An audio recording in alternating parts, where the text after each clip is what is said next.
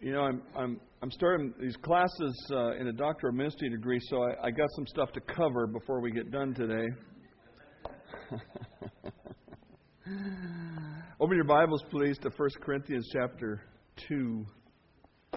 How many of you students had homework to do this weekend? Yeah, homework. These are the books that I had to read before my class. And this is the book that I'm reading after my class. It's 500 thick pages, thick in content, with very small print. And I'm kind of thick. It's called The Hermeneutical Spiral. Have you read this one? I don't know if you had this in seminary, Deborah? Sounds familiar. Professor from TEDS, but hermeneutics is the fancy word for biblical interpretation, the rules or the methods of interpreting really not just the Bible but any written text. And so our class was all about interpreting the biblical text, and this is the book that I have to read afterwards. I'm that far through it, and I thought I would just share with you some of the things that I'm learning, because I'm sure you would appreciate it as much as I do. I'm using syntax in this broader sense, and therefore want to describe in this chapter how these three aspects of exegesis, structure, grammar, and lexical study, can be used together rather than separately. Rhetorical patterns deal with the relationship between sentence units and so provide the foundation for syntactical study. Did you get that? Now, who said that? This is even more meaningful. The solution is to back transform the biblical figure of speech into the appropriate kernel, and then to forward transform it into the proper equivalent in the receptor language, allowing the needs of the audience to decide which of the three is best in a given situation.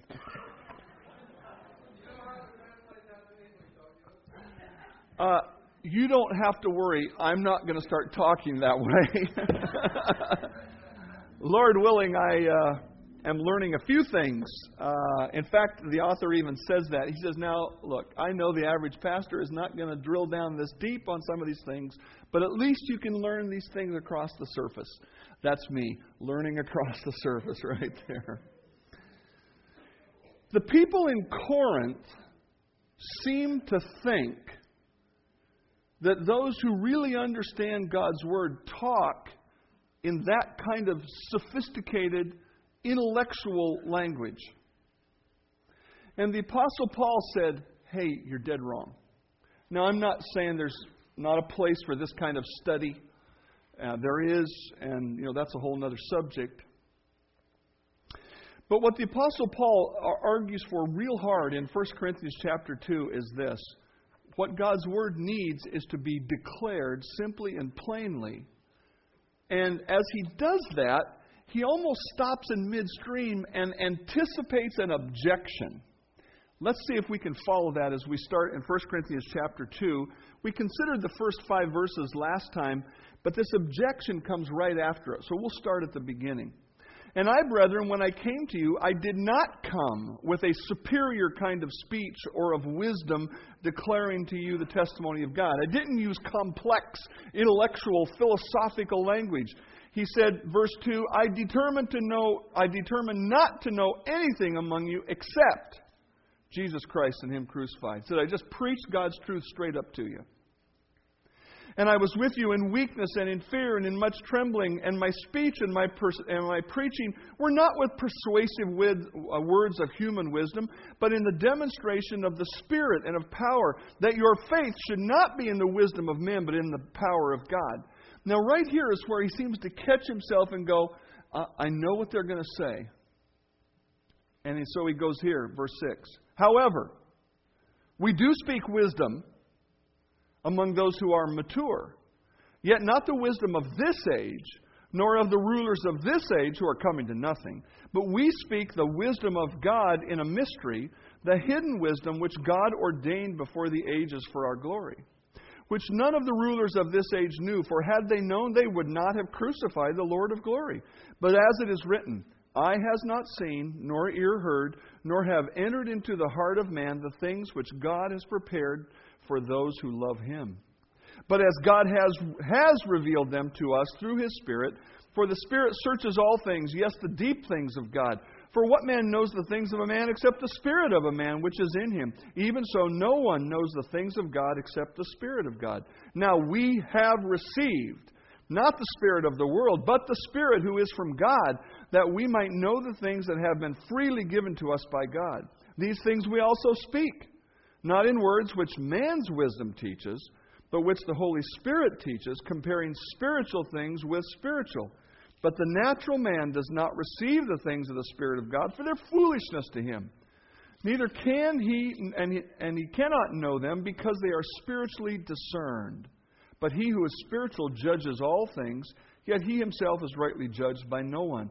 For who has known the mind of the Lord, that he may instruct him?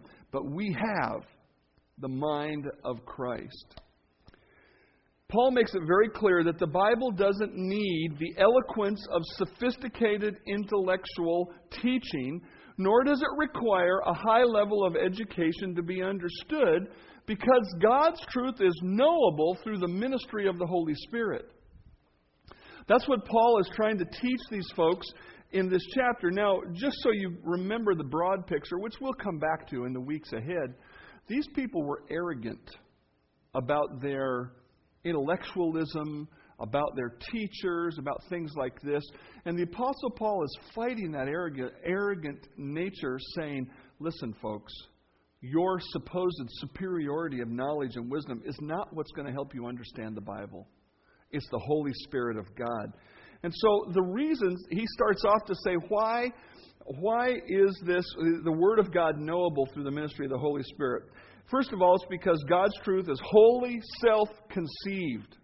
Look at verses 6 through 9 again, especially verse 9. Let's just start there. Eye has not seen, nor ear heard, nor have entered into the heart of man the things which God has prepared for those who love Him. This verse gets quoted in a lot of context, but the primary one is this. God's truth comes from God.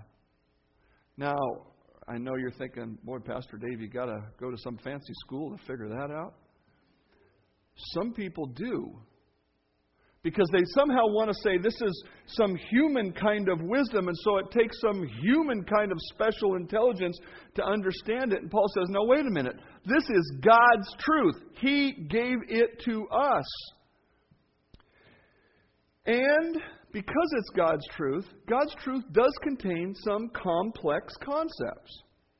That's the objection that Paul perceived was coming when he said, look, I didn't have to use fancy speech. I just stood up and declared Christ. And I think he can hear those people going, yeah, but what about this and this and this?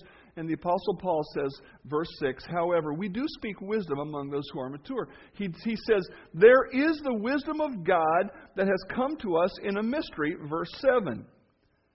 And so we need to be honest and say God's truth does contain complex concepts, the wisdom that he refers to here. And, he's been talking about the simplicity of the gospel, but he says there are some things that are hard to understand. I don't know if you've ever seen this passage in 2 Peter, taken note of it. Peter says, and consider that the patience of our Lord is salvation, as also our beloved brother Paul, according to the wisdom given to him, has written to you. Here's the Apostle Peter talking about what Paul wrote. As also in all of his epistles, speaking in them of these things, in which are some things hard to understand. Peter says, yeah, I know there's some stuff that's hard to understand. And he says, if you're not careful, if you're untaught and unstable, you will twist the Scripture to your own destruction. God is basically saying, hey, there are some people who mess up God's Word, and it ruins their lives, and it ruins the lives of those who hear them. So there is some complexity to God's Word. But what Paul says It's not the complexity of the world. It's not some philosophical approach to the Scripture. It is the complexity that God has put into His Word. Warren Wiersbe made an excellent observation about this. He said, those who talk about the simple gospel are both right and wrong. Yes, the message of the gospel is simple enough for an uneducated pagan to understand, believe, and be saved. But there is a wisdom of God in the gospel that challenges the keenest intellect. God's truth has a surface reality that is a blessing, and then it has layers of depth that take a lifetime to grasp. That is the wonder of God's infinite intellect. What would we expect from the God who can create everything we see? That He writes this letter and it's got one little layer of meaning to it and not, significance that has to be grasped over time. No, God's Word has some complexity to it because that's the way God gave it. The second thing that we observe here that Paul has told us is this: God's Word is not all equally accessible. Now, I need to give you a really big caveat right here, a qualifier for this sermon. Listen to every point till we get to the end. Because in a few more points, you're going to be saying, where are you at, Marion? In a few more points, you're going to be saying, that's right, I can't figure this out. But if you wait all the way till the end, you get the moral to the story. Okay? God's Word is not all equally accessible. What do I mean by that? What I mean is what Paul was just referring to as he told the gospel. He said, I preach to you Christ crucified. If I were to summarize the gospel, I might start with Adam and Eve and the perfect world. And God said, here's one rule: don't eat from that tree. And if you eat, I will punish you with eternal hell. And they rebelled and ate. That was sin.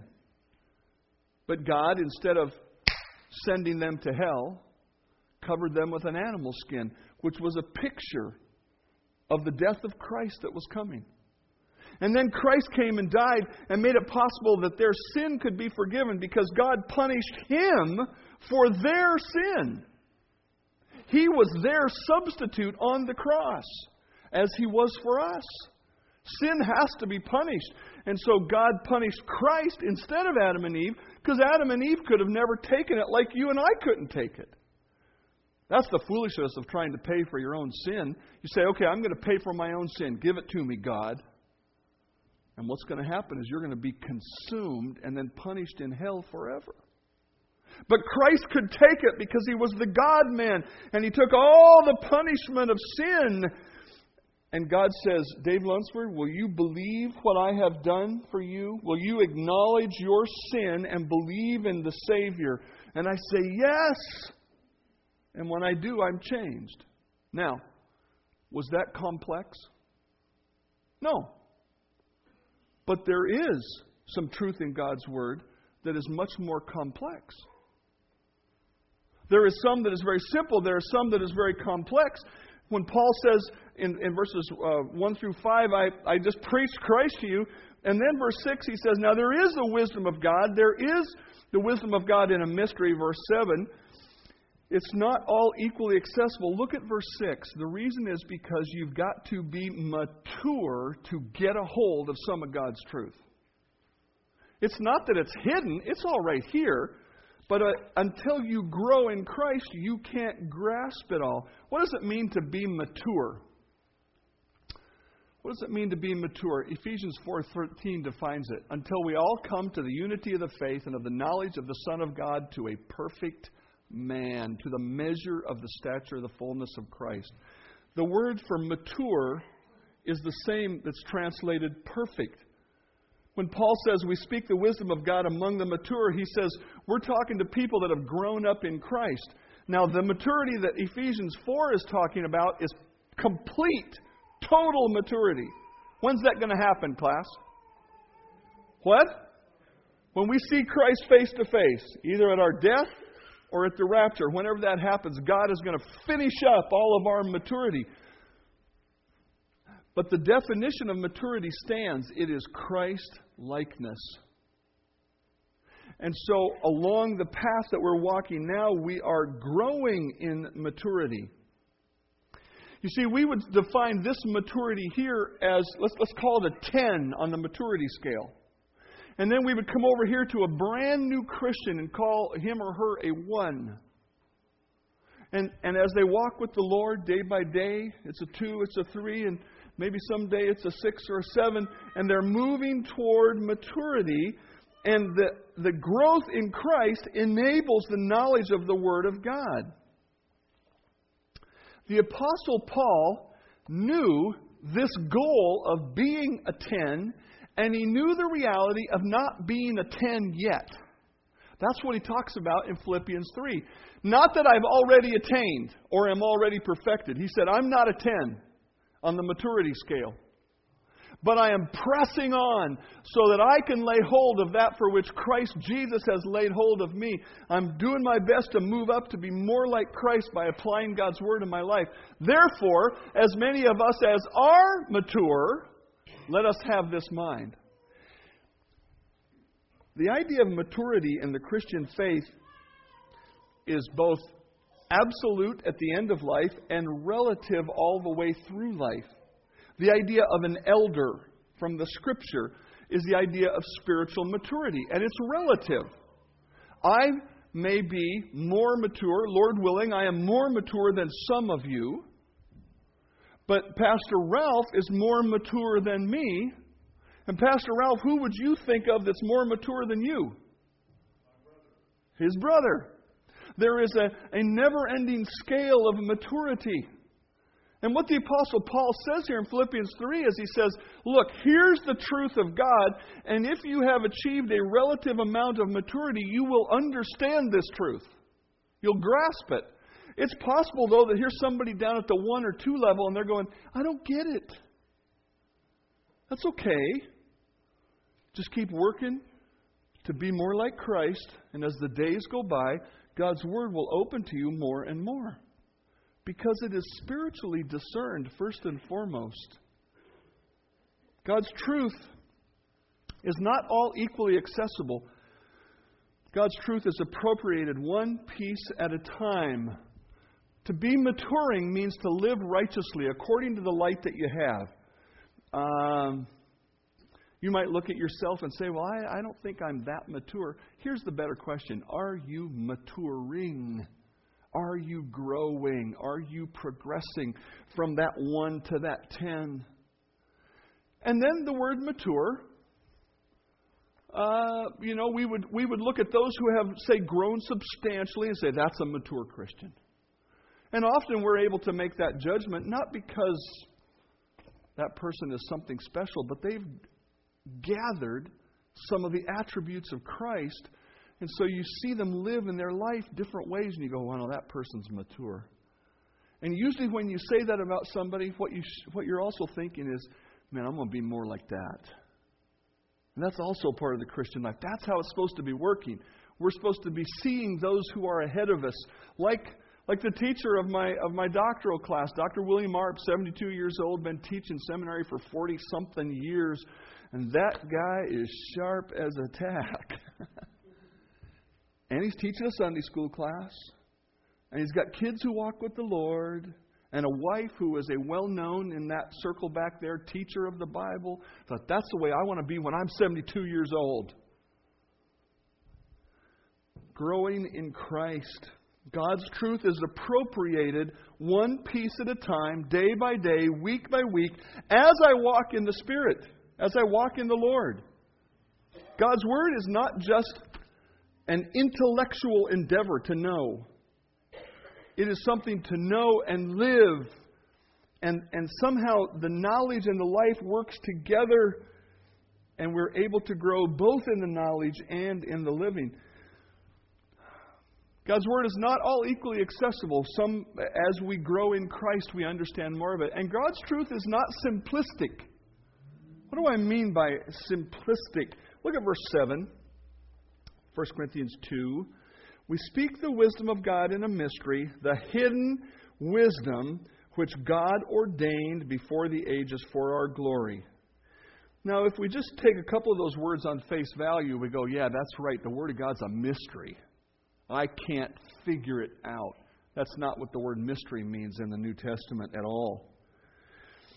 When I make things out of wood, which I haven't done for a while, that's why I don't have any Band-Aids on today, I don't always have a well-defined plan before I start. I know that will shock you. But I think about it, and I kind of conceive it. Once in a while, I'll put something on paper. Then I think, okay, I'm going to build this thing. And so I'm going to start here. And maybe I start with, I'm going to build a little table so I know the leg's going to be 2 feet high or whatever. So I start with that, and I cut the legs, and I put some pieces together, and I go, okay, what am I going to do next? Well, I think I'll do it like this, and I'll do it like that. And almost without doubt, I will get to a point where I go, should have done that different. Maybe I'll have to take that apart and start over. I can't remember what the last thing I built was, but I know I had to go back to Windsor Plywood and get another piece of material.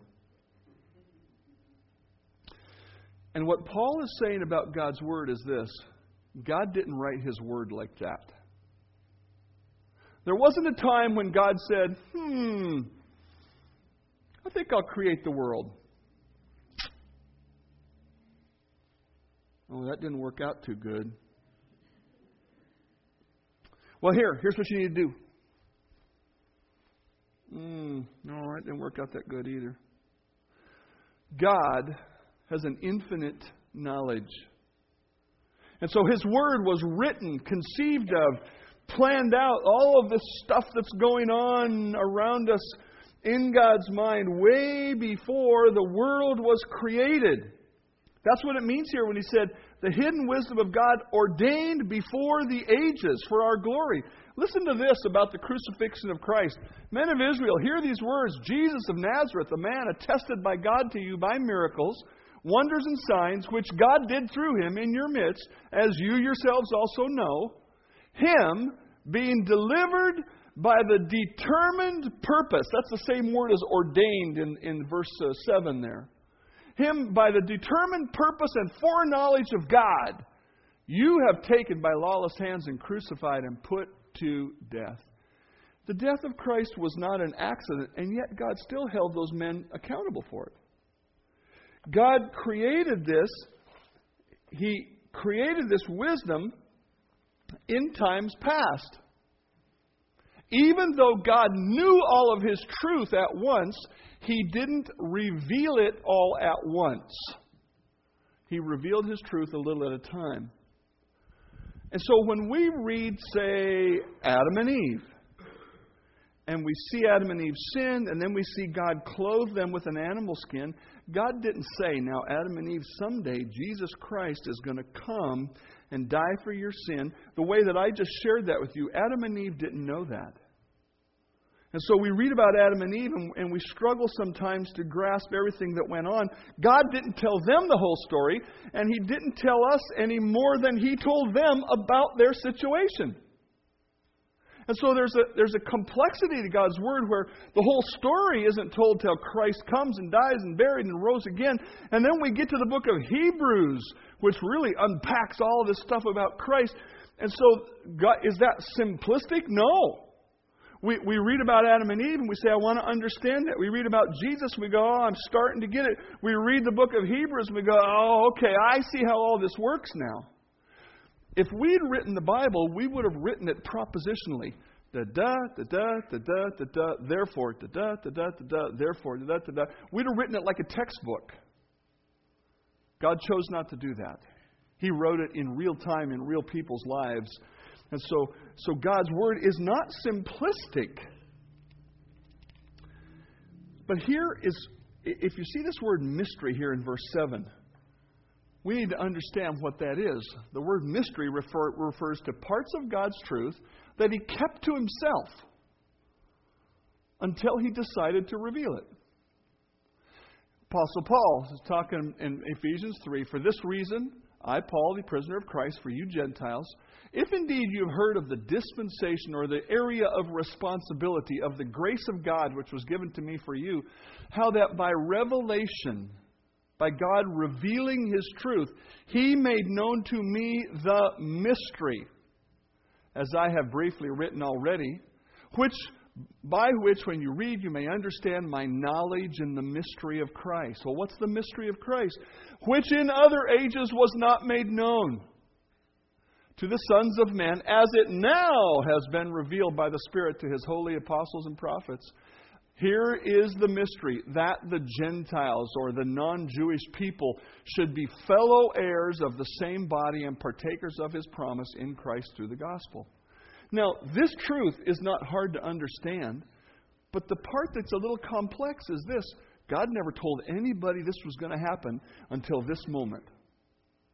You can't find that in the Old Testament anywhere, no matter how hard you try. And you can't find it in the Gospels.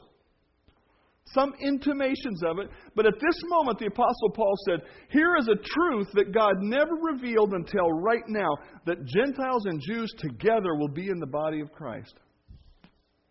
That's what a mystery is. God kept His truth to Himself until a point in time in which He revealed it. And so God's truth is not simplistic. There is some challenge to understanding it. And here's the worst news, Marion. God's truth is beyond human comprehension. We talked about this in Sunday school. That's why I'm talking to her about it. Look at verse 8. Verse 7, he says, we speak the wisdom of God in a mystery, the hidden wisdom. There are things that God kept secret until now when Paul is speaking it. Verse 8 says, which none of the rulers of this age knew, for had they known, they would not have crucified the Lord of glory. As it is written, eye hath not seen, nor ear heard, nor entered into the heart of man the things which God has prepared for them. He said, look, human beings cannot grasp this on their own. The best way I can explain it is this. And Marion, you'll understand this because you were a librarian, right? Right? There's two elements to learning to read. One is learning what do the symbols on the page mean. You know, we start with see, Dick, run. Run, Dick, run. And we learn R-U-N sounds like run. And then somebody says, well, run is when you go like this. And you go, oh yeah, run, I know about running. And seeing is when you do like this.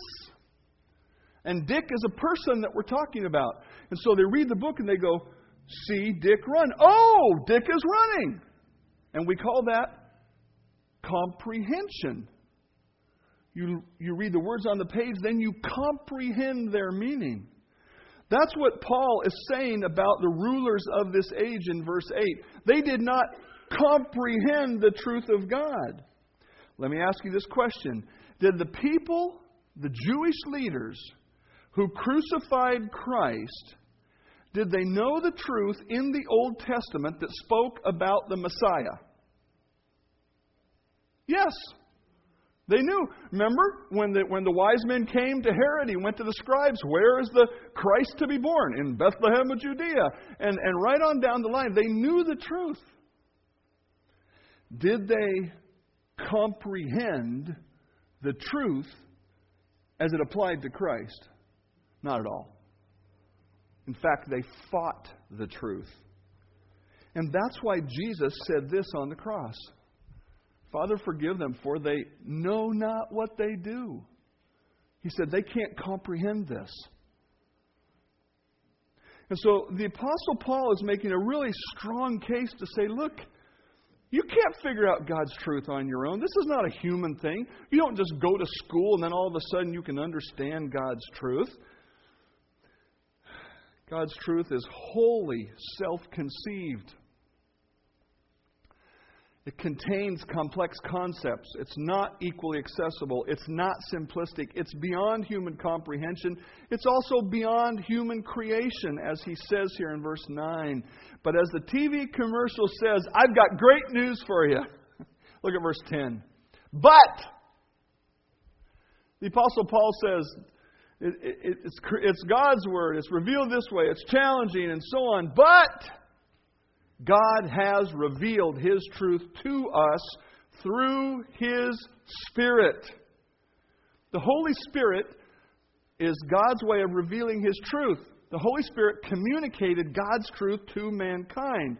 That's talking first and foremost about the inspiration of God's Word. Peter wrote it this way, that no prophecy ever came by the will of man. Man didn't sit around and think up this stuff and write it down and call it God's Word. Holy men of God spoke as they were moved by the Holy Spirit. The Holy Spirit prompted godly men like Peter and Paul and superintended some of their writings. The Apostle Paul makes reference to a letter to the Corinthians that we don't have. So not everything they wrote was inspired. They weren't inspired. The Word of God was inspired. The Holy Spirit superintended some of their writing so that God's truth was faithfully recorded. And the result of that, I think, is summarized by Peter. His divine power has given to us all things that pertain to life and godliness. So the great news is, first and foremost, God's thoughts are His thoughts. It's His truth.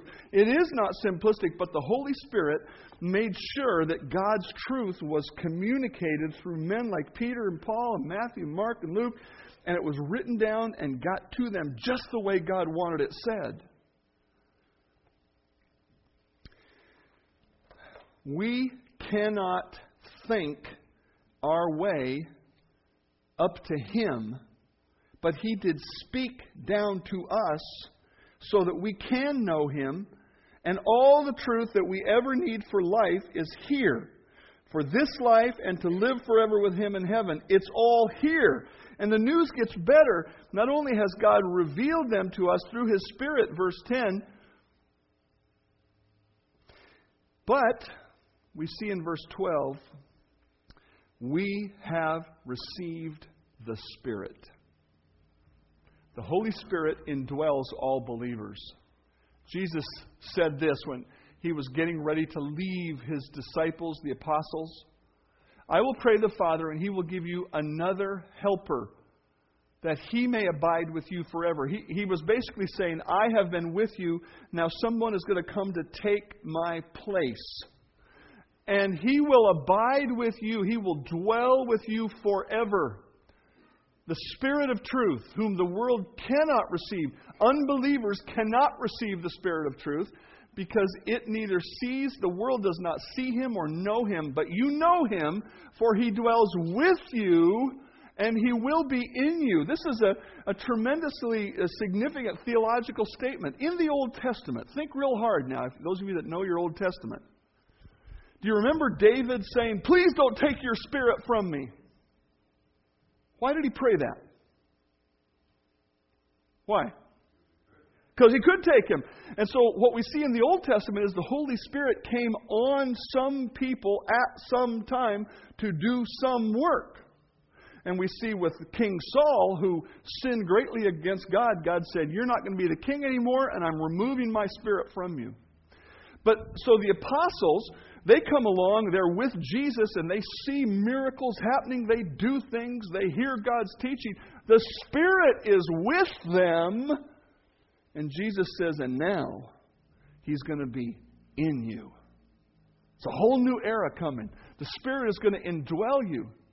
But the Helper, the Holy Spirit, what's He going to do? Whom the Father will send in my name, He will teach you all things and bring to your remembrance all things that I said to you.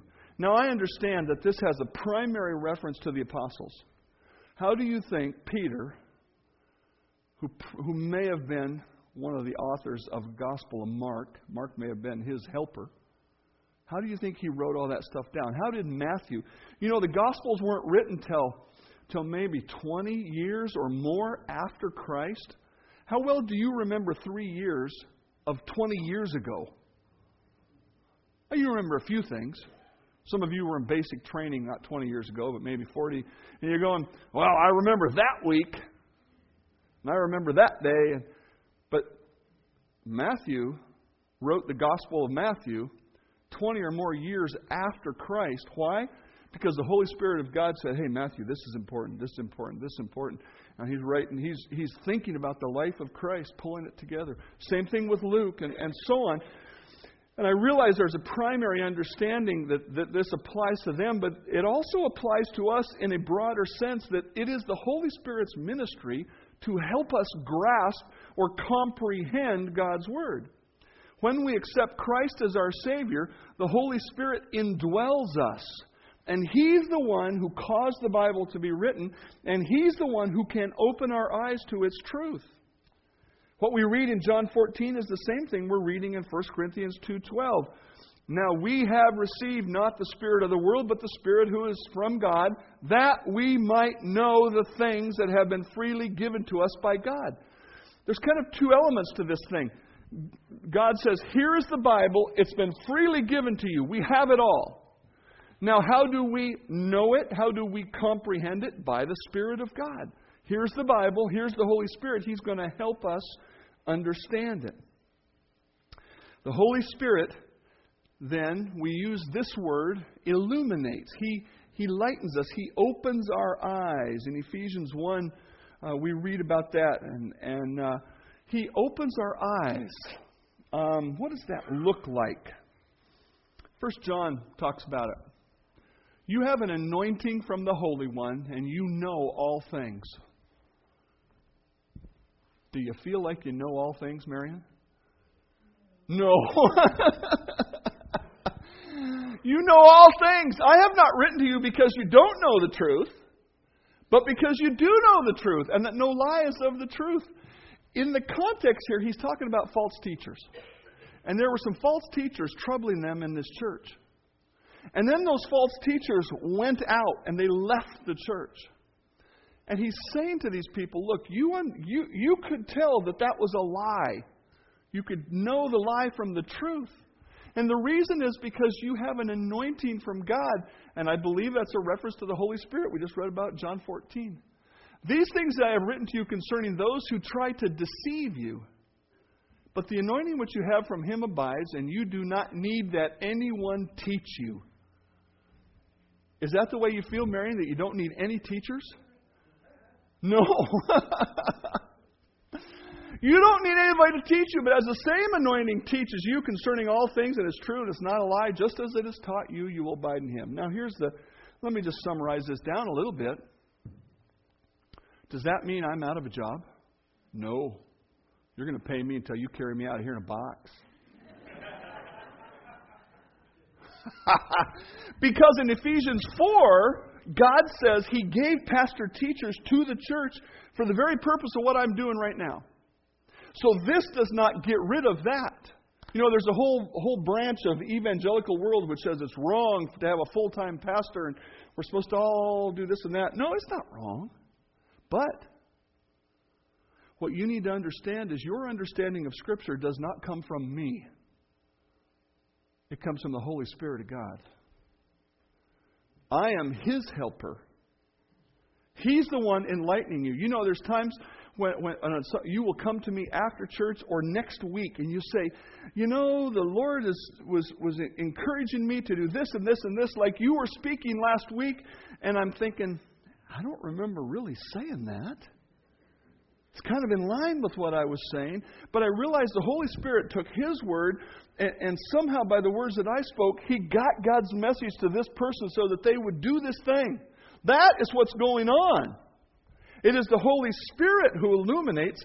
I am just His helper or your Sunday school teacher or whoever it might be, your discipler. This passage in John is not teaching that you should fire me. Clearly, God intends to use teachers in the body, but this passage is teaching that believers have the ability to discern the truth from a lie because the Holy Spirit is in them. Now look back at 1 Corinthians 12, verse 12, or 1 Corinthians 2, verse 12. Now we have received not the spirit of the world, but the Spirit who is from God, so that we can know the things that have been freely given to us by God. I do want to make just a point here that's really important. God has given us all of this, and the Holy Spirit helps us understand. But here's something I want you to write down because it's really profound.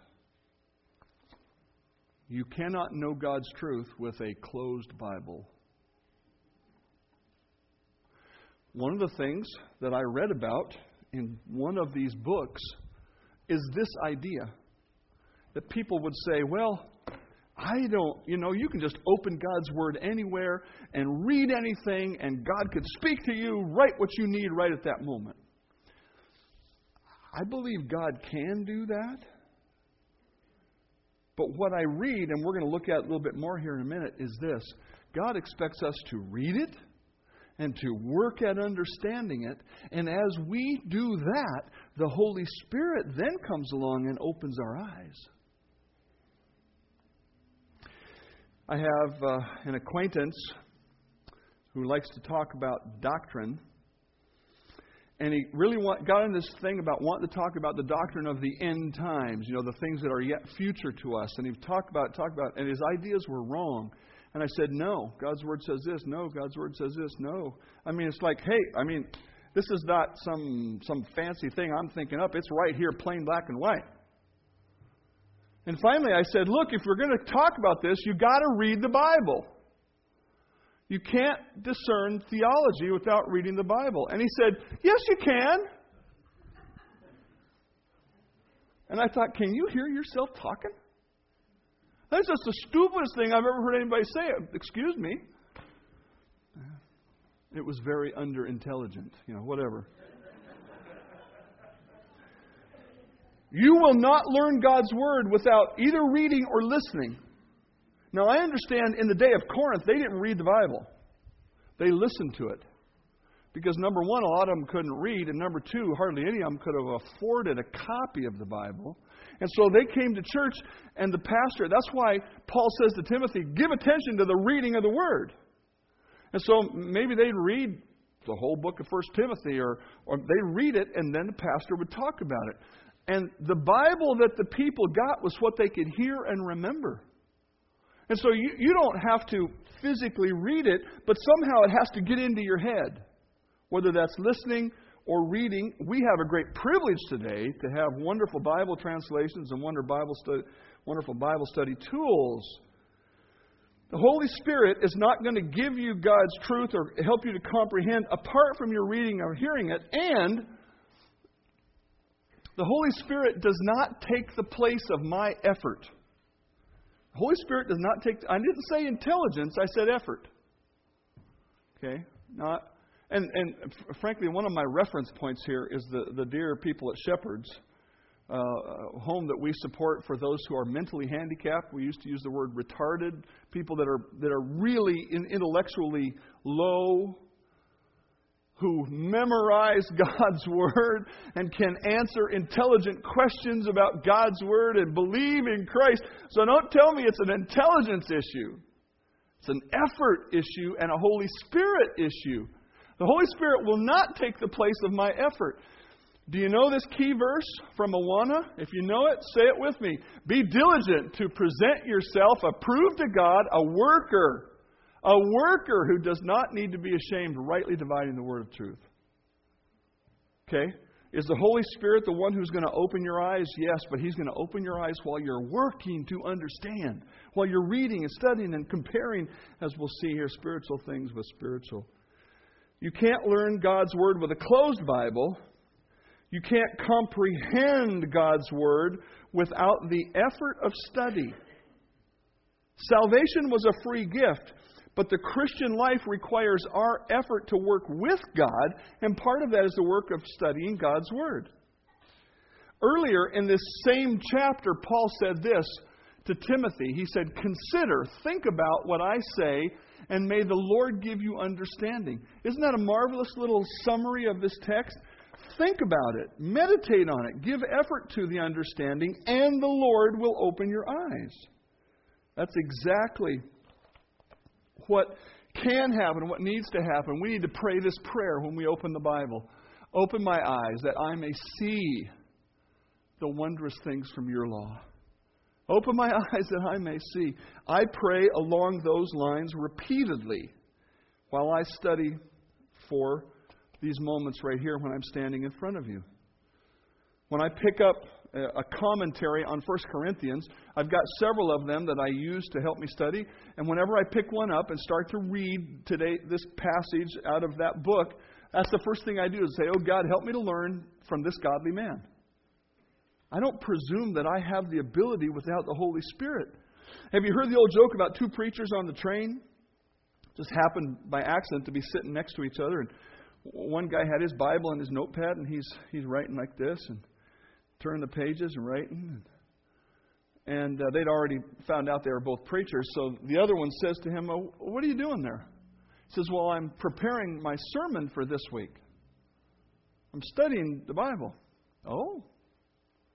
And he looks over at the other fellow. He says, "How do you prepare your sermons?" He said, "Oh, I don't prepare. I just open my mouth and let the Spirit move." "Well, what if He doesn't move?" "Well, I just talk until He does."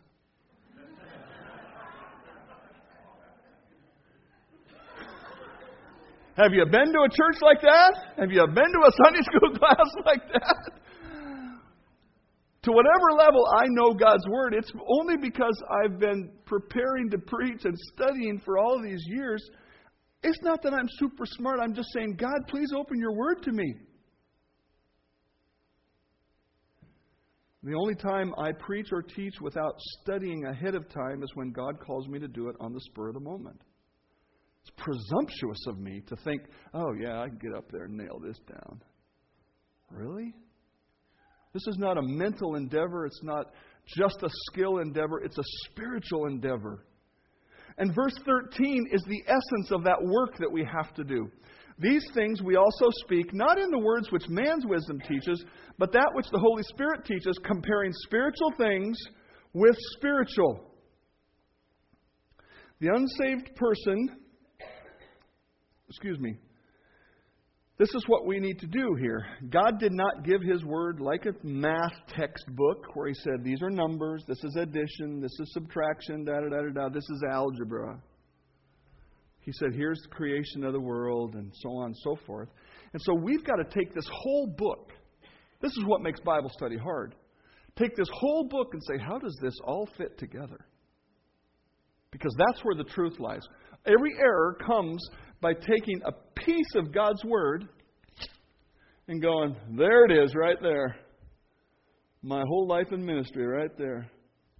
And meanwhile, we have removed that piece from this whole, which over here it said, don't do that. And so we've got to understand the whole. That is the challenge for us.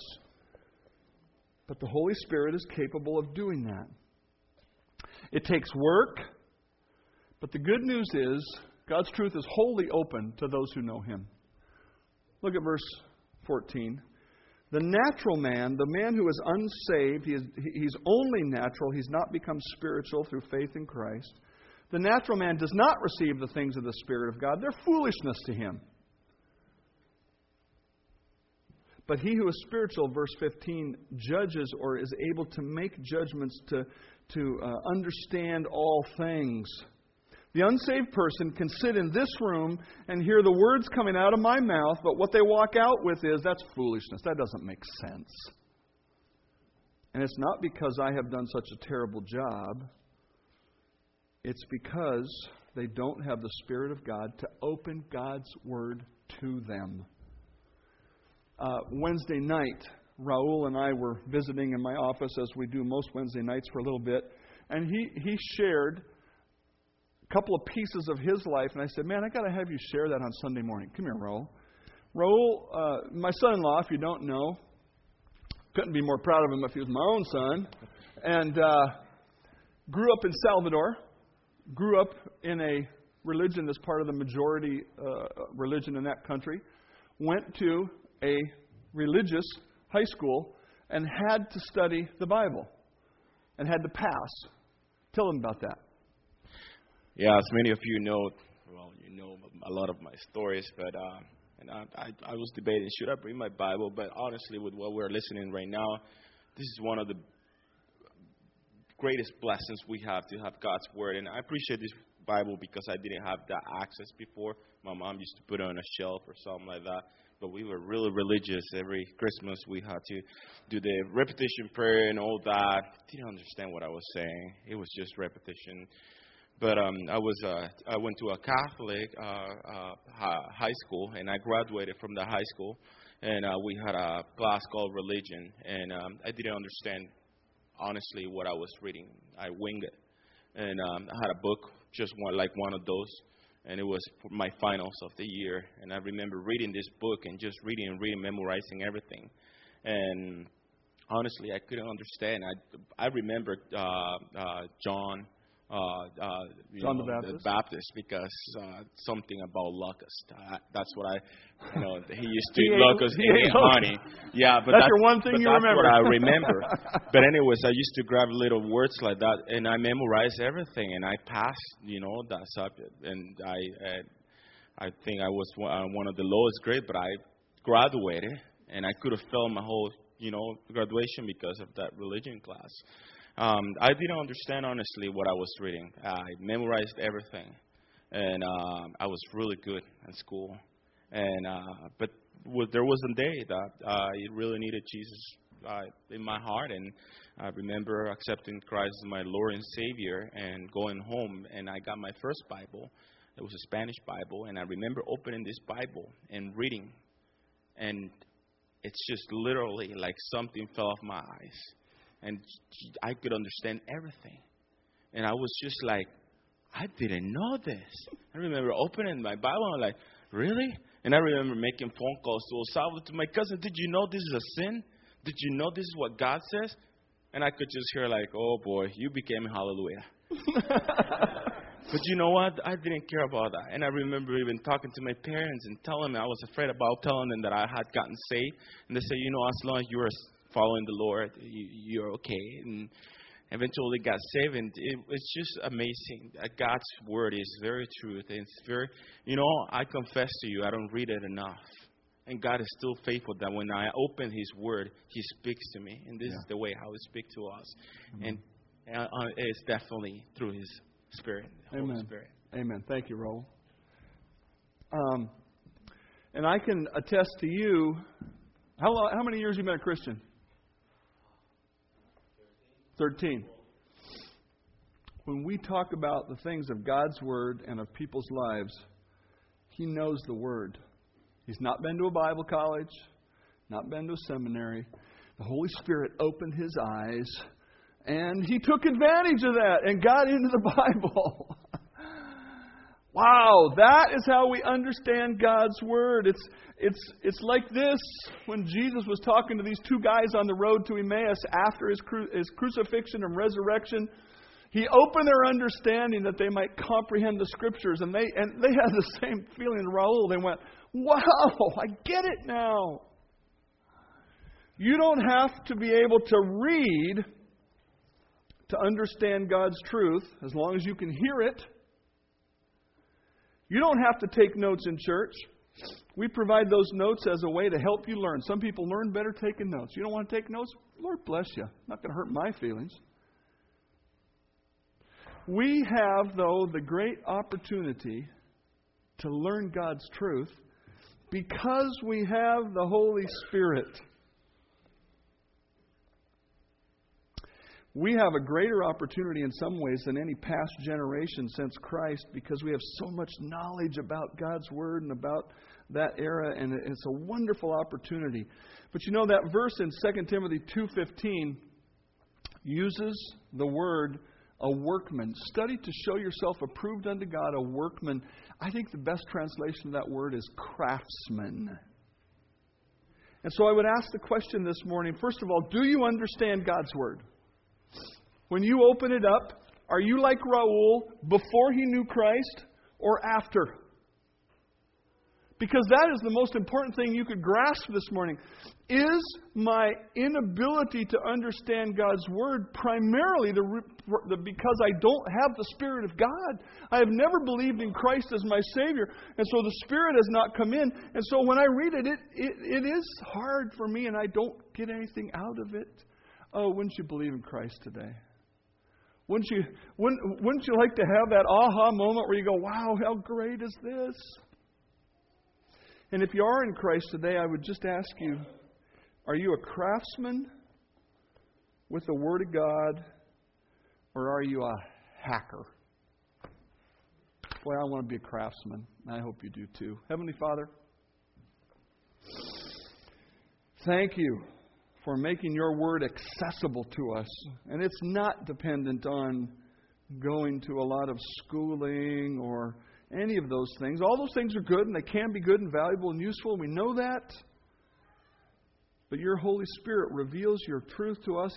He opens the truth to us as we open your word and prayerfully study it. Oh, Lord, make it so today. I pray in Christ's name. Amen. Worship team's going to come. Let's stand and sing a song and ask God to bring His message home to us as He wants for us today.